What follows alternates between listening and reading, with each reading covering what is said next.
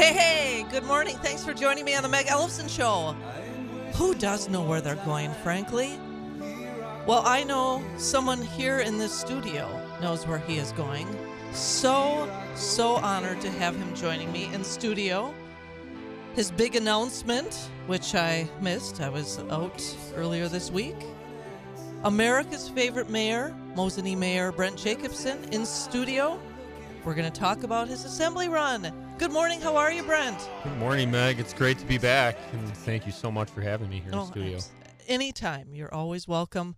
I was very pleasantly surprised. I was out of the loop for, a number of days over the weekend and then a couple days this week, but back in the saddle and was so happy to hear this news. And, it's just a matter of time before you transition from America's favorite mayor to America's favorite state assembly rep. So woohoo! This is exciting, and it's a new district that obviously includes your residence in Mosinee, correct?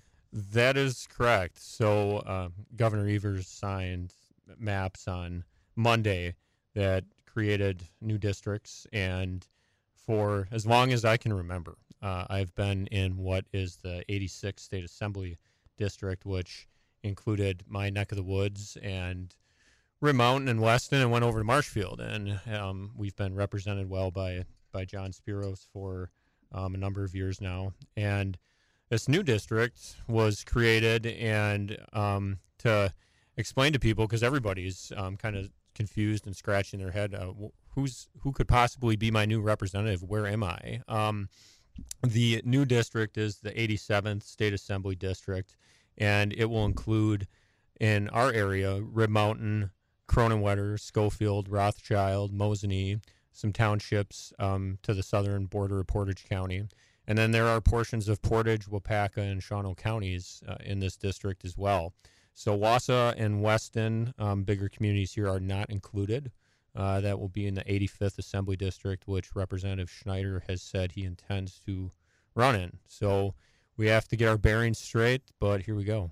Yeah, well, and I'm really glad that because I've speculated, and of course we were all lamenting about this whole maps redistricting situation, and the fact that, and of course it's just another classic case of the Democrats projecting this gerrymandering narrative on the Republicans, when indeed this is what they have done which is, I guess, the best of the worst case scenario with these maps that the legislature approved, and now Governor Evers has signed it into law. Right. And that was one of the things that really was the straw that broke the camel's back for me and propelled me to want to do this again, which is a lot of time, money, commitment, time away from your family. Is I truly do feel, and as you know, my full-time job is I practice law, and I truly do feel that we are in probably one of the most dangerous positions we have been in, at least in my lifetime, at truly losing the constitutional concepts of separation of powers and checks and balances after what I have seen unfold since August, when the Supreme Court changed. And this is going to be, this election cycle, probably one of the most challenging cycles for Republicans in at least 14 years.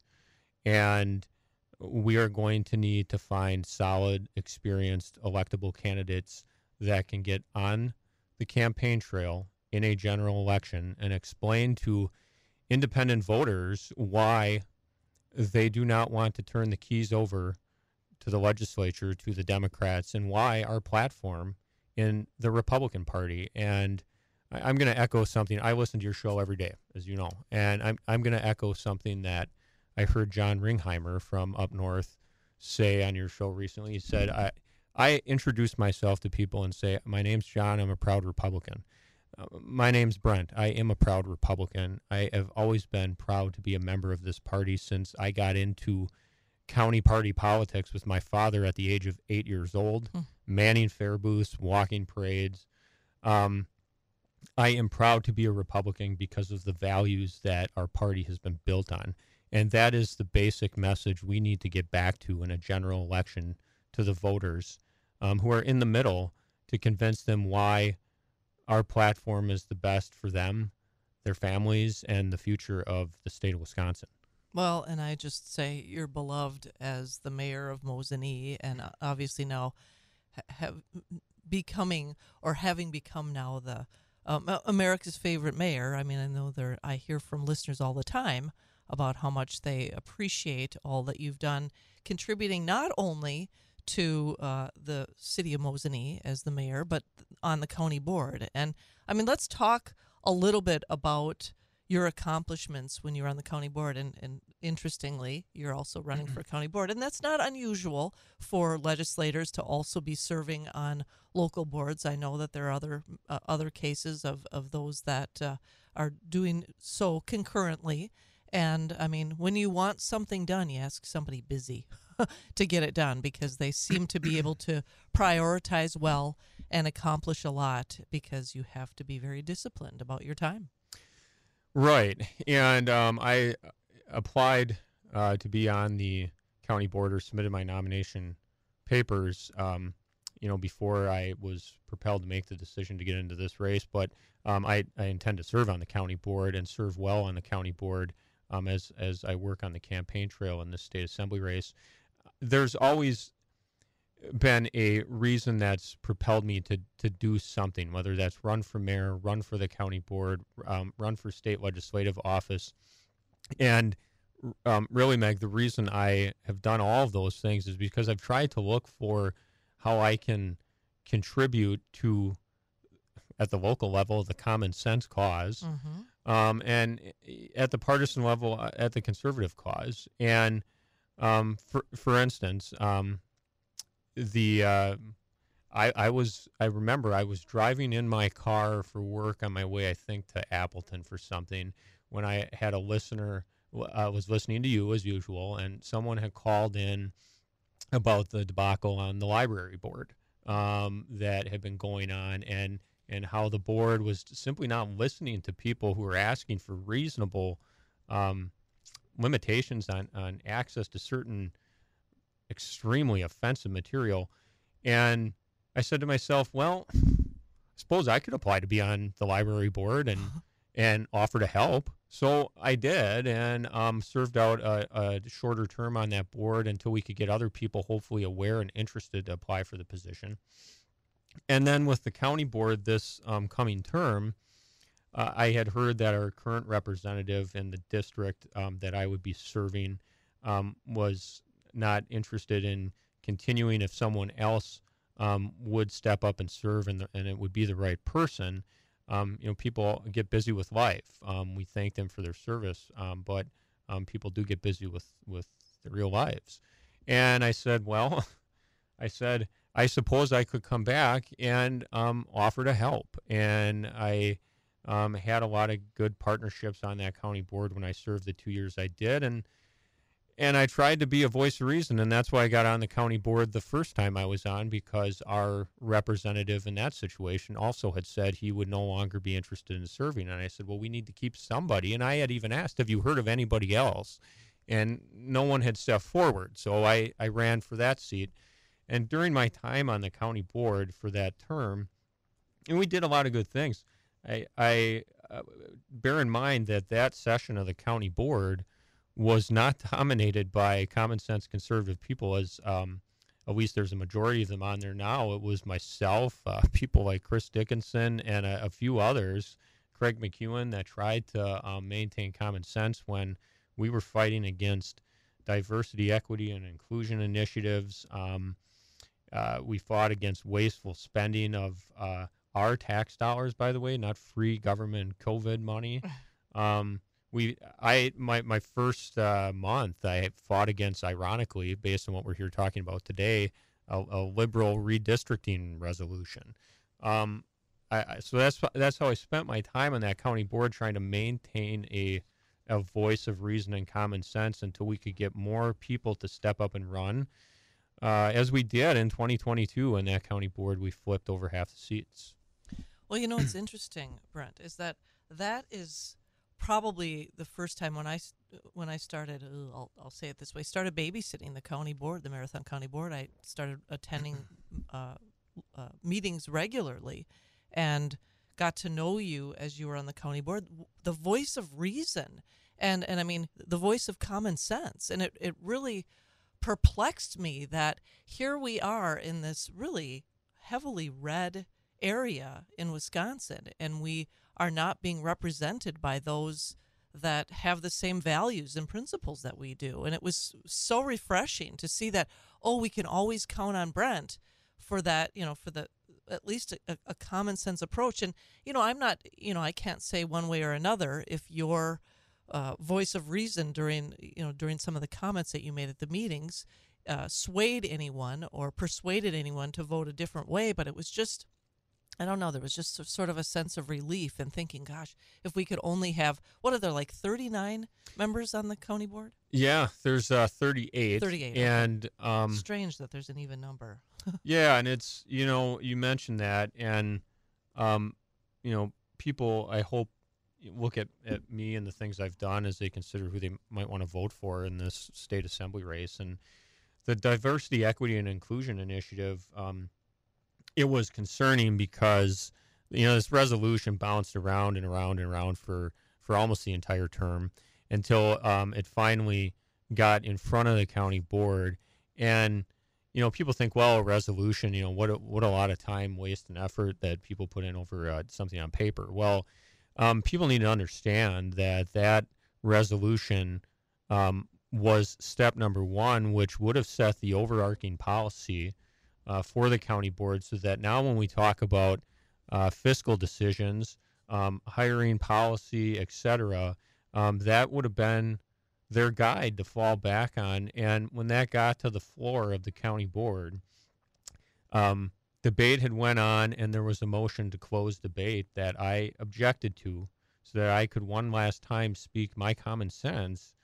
And then we voted, and the vote was 18-18 of the 36 that voted, and that initiative failed by one vote because it was a tie vote. So that could have changed a lot of things, honestly, in the county that people really don't appreciate.